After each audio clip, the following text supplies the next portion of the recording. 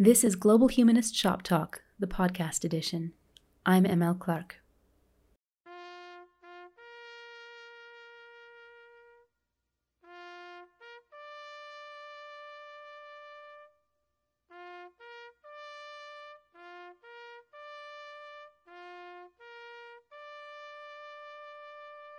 When I first came to Colombia, I prioritized visiting and paying tribute to local history. To some extent, that's just part of my background as an Anglo-white Canadian who was raised to honor cenotaphs on Remembrance Day and to pay attention to all the little plaques and statues and monuments wherever I traveled in the country. Long before leaving Canada, my relationship to monuments had already significantly changed with my deepening understanding of the history behind various plaques and statues. But when I entered a new country, a country fresh from an historic peace treaty ostensibly ending 50 years of civil war, I felt a responsibility to learn as much as I could about the past and ongoing impact of this conflict. For this reason, I prioritized visiting statues, monuments, and museum exhibits in my new home. My very first visit in the country was to a kind of memorial I had never experienced before, but which has been a key part of Colombia's approach to restorative and rehabilitative justice in the last few decades, the Memory House. There are at least 27 such sites in the country, most formed by the regional communities, a few by the state, and in Bogotá, the building is called Centro de la Memoria, Paz y Reconciliación, the Center for Memory, Peace, and Reconciliation. I should mention, too, that this visit took place on my very first full day in Colombia during a 2-week test run in January 2018, and my Spanish was absolutely terrible. And what a sorry sight I must have seemed to while wandering the city in those early days. I am an extremely white person, the kind of blinding whiteness that, as the joke goes, could bring down airplanes if the sun ever directly reflected off it. I also come off as very feminine, with the typical curves and a slightly babyish face, 5'2" 3/4 inches, thank you very much. And I was alone in Bogotá, awash in culture shock, desperate to prove to myself that I could navigate this whole new world on my own, that I could pull off the coming emigration when so many people back home didn't think I could or should even make the attempt. When I arrived at the Memory House, bright and early in the morning, one of the security staff took one look at me and told me that I shouldn't be here alone because it wasn't safe. I was baffled by this. All I could see was the stark, light sandy brown monolith of the main structure, built into a corner of the city's central cemetery like a living tombstone, with all its main exhibition rooms and passageways requiring us to walk below ground, as if descending to meet the dead and to learn from them, and with soils from every corner of the country interred within the walls, like symbolic seeds for a greater peace that will not forget its victims. There was a columbarium to the left of the center and a broad open park to the right, and both looked fairly quiet at 8:30 a.m., but the female security guard insisted that even though this institution and its purposes were quite lofty, it happened to exist in one of the most dangerous and violent crime-ridden parts of the downtown core. Later, I looked this up and found that she was not joking. At the time, though, it was bright and early on my first day in Colombia. I really wanted to see and pay my respects at this house of memory, and so I promised her that I would just wander through the exhibits for a little bit and then put myself on the first bus away from here. And I'm glad I wandered through those below-ground halls dedicated to collaborative learning and mourning. I'm glad I saw the aspirational efforts that had been poured into all the little details and construction of the place. But the center's seasonal exhibit didn't exactly bode well either, because at the time I was visiting, its topic was feminicide, and the downstairs display gave me no reason to doubt just how dangerous the country has been and often continues to be in light of certain crimes. I would soon after visit the National Museum of Colombia, where there was another key exhibit about atrocity, this time in relation to recent massacres and long-standing suffering among indigenous populations. And oddly, there I felt a little more at home, because the exhibit reminded me of a 2016 academic visit to Winnipeg, when I had stood by the recently constructed monument to the missing and murdered Indigenous women in Canada at the Forks, near the Udina Celebration Circle.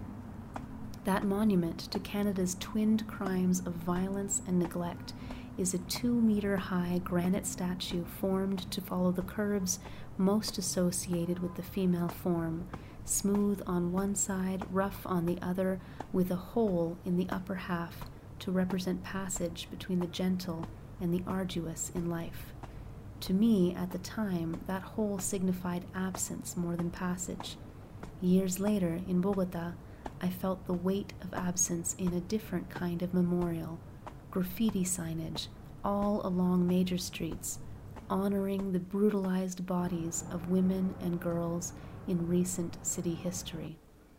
So many ways of making monuments to our histories, and so many reasons why.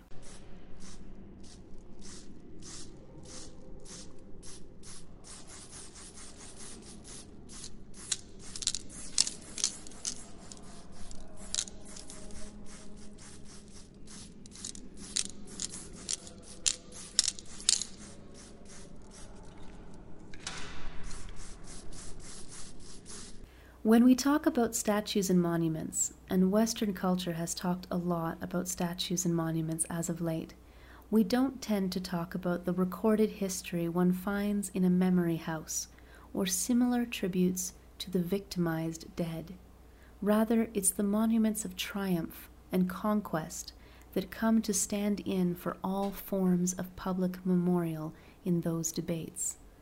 And that's a real shame, because this reduction of monuments to a specific subgroup means that when you see statues in the news, the most important questions about memorialization have already been put aside. What 24/7 news coverage loves is a good shot of a bronze or stone statue shattered or plunged into a nearby river by a cheering crowd of young protesters. What it fails to report is that those scenes are part of a larger question about what it means to make history something tangible, something often literally concrete in public space. Which is what we're going to address today, because it's that mental flip, that moment when we better understand how agency can be enhanced or lessened by our policies and cultures, which this humanist podcast always sets out to explore, one everyday object or concept at a time. You're listening to Global Humanist Shop Talk podcast edition, and today we're raising up some of the dissonant histories, curious semiotics, and humanist concerns around the monument.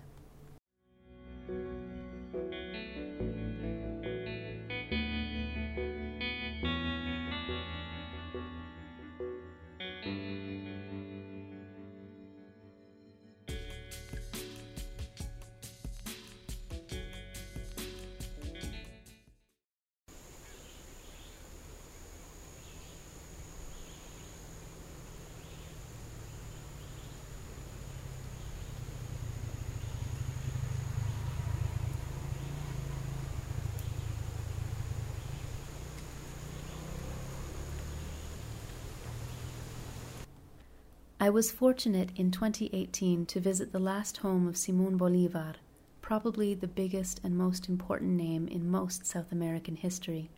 Bolívar is also known as the Liberator because at the turn of the 19th century he led a series of military and political campaigns to free huge tracts of South America from Spanish colonial rule, bringing independence to the region through the creation of a somewhat ironically named Gran Colombia after Christopher Columbus, which would later settle into the current borders for Venezuela, Colombia, Ecuador, and Panama. Bolivar died in 1830 on a sprawling estate in the hot and humid city of Santa Marta, a part of the country more often visited for its beaches and its national park, where there are even more beaches. The estate makes clear, though, why the supposed liberator of South America from Spain would name his dream republic after Spain's most famous colonizer. The estate is richly old world European in its infrastructure, its monuments, its gardens, and its division of slave and free person living quarters. Even though statues of Bolivar, usually atop a powerful steed, exist in multiple in every major city, or perhaps because of that exalted representation of him, I soon found that everyday Colombians know as little about Bolivar's war crimes as everyday Canadians know about the extreme, even for his era, white supremacy of our first Prime Minister, Sir John A. Macdonald. On June 15, 1813, in the middle of his campaign to overthrow Spanish rule, Bolivar signed El Decreto de Guerra a Muerte, a decree of war to the death that gave his soldiers legal license to slaughter or commit other atrocities against anyone born of Spain who was not actively fighting for independence, along with amnesty for anyone in the Spanish armies who was from the Americas by birth. This decree was enforced for 7 years before Bolivar and General Pablo Morillo declared that their war of independence was to be a more quote-unquote conventional war going forward. But most Colombians and Venezuelans I've spoken to are not aware of this atrocity. It's just not important, or at least not as important as what Bolivar represents in the way of local pride. And so Bolivariano imagery is as unquestioningly present in public spaces as are the country's Catholic icons, not least of which include Virgin Mary or mother and child imagery in almost every possible outside venue. Does this mean that Colombia is immune, though, to the movements that have seen statues come down in Canada, the US, and Britain for their representation of brutal figures from colonial history? Not at all. Indigenous groups in Colombia brought down the statue of an early conquistador, Sebastián de Belalcázar, and although the Ministry of Culture decried the action, calling public monuments an open museum for the benefit of all, it also conceded in June of 2021 to taking down statues of Christopher Columbus and Isabella the Catholic, the queen who expelled Muslims and Jews from Spain and of course funded Columbus's historic 1492 voyage. One of the delightful ironies of a racist society is that even when many of us try to advance anti-racist ideas, we still often center ourselves in the action because we're just so used to being the most important part of the story. Consequently, it might surprise white North Americans to learn that Latino communities in South America are similarly conflicted about what to do with monuments to oppressors. That the story of statues told by most 24/7 news media, a story that treats this struggle as being about specific Black and Indigenous communities resisting white history, is completely missing the big conversation playing out with statues all over the world. Then again, maybe it won't surprise you because some of these intersectional issues are also playing out right now in parts of the US. In particular, one of the best stories I've yet heard about statues is The Return of Oñate's Foot, an episode of 99% Invisible that gets into an immensely complex array of motivations and traumas, as it tells the story of a Spanish-descended estadounidense, U.S. citizen, who made it her mission to see a Spanish conquistador celebrated in her city as a counter to all the statues for white conquerors that exist elsewhere in the U.S., and the indigenous community that reacted in horror and with protest to the added glorification of another of their ancestors' murderers. This episode cannot possibly top the wealth of research that has gone into investigative journalism like that podcast episode, or of the sort that you can find in a special issue of Public History Review, February 2021's Statue Wars, Protest, Public Histories, and Problematic Plinths, which at the time of this recording was free to read, and which contains a wealth of commentary exploring today's theme from a wide range of interdisciplinary perspectives and academic backgrounds. And if you're looking for something a little less formal but still polished and compelling, you could certainly do worse than reading or listening to former New Orleans Mayor Mitch Landrieu's 2018 memoir, In the Shadow of Statues, A White Southerner Confronts History, or Marie Alana's 2014 biography, Simón Bolívar, American Liberator, which has all the momentum of a novel while presenting its influential slice of continental history. So what can I offer in the shadow of so much excellent research on these themes?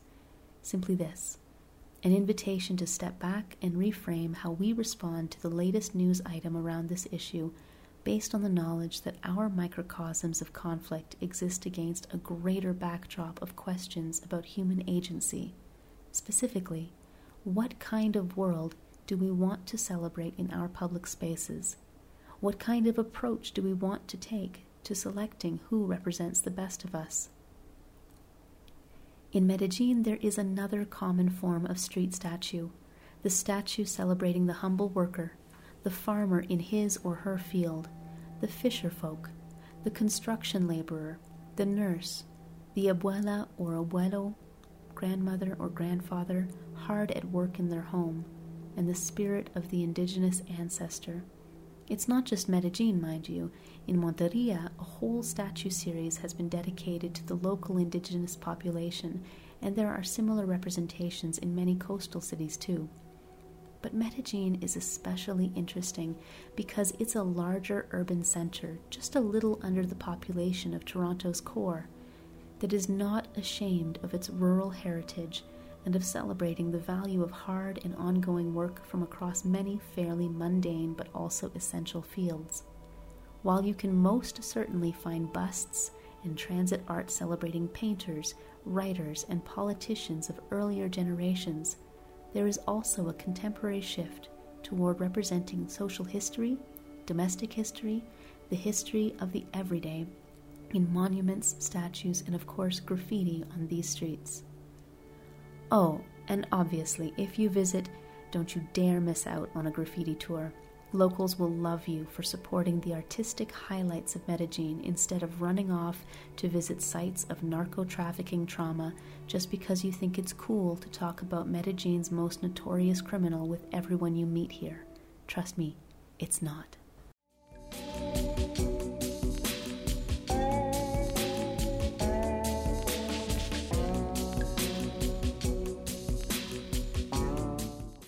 What is a statue for? What does our choice of monument tell us about the values of the societies in which we live? These items are not just aspirational, they also do active work in the public sphere, presenting us with quiet or not so quiet arguments about what matters enough that it should be given a chance at greater longevity than the people walking past. Criticism of statues goes back at least to the time of Aesop, the original woke dude of 6th century BCE, whose fable about a man and a lion arguing over whose species is stronger ends in the original Greek with the man pointing to a statue of Hercules defeating the Nemean lion as proof of human superiority, and the lion pointing out that if lions had sculpted this scene, it would have had a different winner. Chaucer, another classically woke dude, refers to this fable in one of his most famous Canterbury tales, when the wife of Bath defends women from gendered criticism by suggesting that the story of the female sex has been painted by the male, and it is now an utter cliché, casually spoken and rarely seriously considered, to say that history is written by the victors. That concept, however, is so profoundly toxic because it suggests that even if your society is calling for a change in priority in public monuments, away from figures with distinct histories of violence, toward more representations of social history, trauma, reconciliation, and collaborative practice, the debate can still only ever be seen as a fight, a battle, itself a violent contest between dissenting points of view. The real mental flip around statues comes when we allow ourselves to see the destruction of public objects as something other than a battleground, and more of a direct rebuttal to the statements being made by the objects themselves. You'll note, of course, that I'm not saying, yes, go forth, vandalize away, and no one is ever allowed to feel any alarm at the sight of destroyed historical objects in their local world. I'm simply saying that there is a bigger argument being enacted in the choices that citizens all over the world are making with respect to the kinds of statues they want to build for the future and the ones they want to see removed. 24/7 news tends to reduce this argument to the spectacle of a single statue coming down, or perhaps the fear of a cascade effect in the coming days and weeks, a whole series of other statues suddenly in peril. What we need instead is a culture of reporting that situates such events within the ongoing policy question of what we want our public space to look like, to represent, and to leave for generations still to come. What arguments do we want our communal iconography to make? Issues of representational art are neither new nor experienced solely by white Westerners in response to Black and Indigenous social justice movements. To pretend otherwise, as our drama-happy media often encourages us to do, is a different kind of public destruction, one which reduces our ability to talk about the making and remaking of meaning in our cultures. The toppling of individual statues is only one part of the conversation. Just think of all the people we can raise up when we refuse to let ourselves become distracted from the far more urgent work of building healthier public spaces for us all.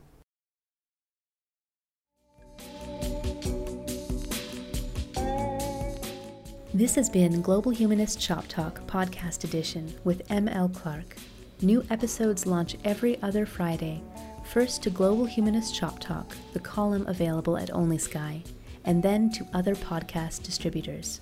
Maurizio Ferraz is my one-man dream team of an audio production specialist. Studio space and resources were provided by Agencia El Grifo. Theme music comes care of Kabbalistic Village on SoundCloud, and other background music is courtesy of Joseph McDade. All of this would not have been possible without my patrons, the vast majority of whom support me through Patreon, where I post a monthly newsletter, along with other updates on the full range of my writing projects. None of us excels without the support of a community, and I am deeply thankful to have found mine. Shop talkers, humanists, fellow travelers on this pale blue dot, wherever this episode's little mental flip finds you in your lives, please remember to be kind to yourselves, to seek justice where you can, and above all else, to keep the conversation thriving.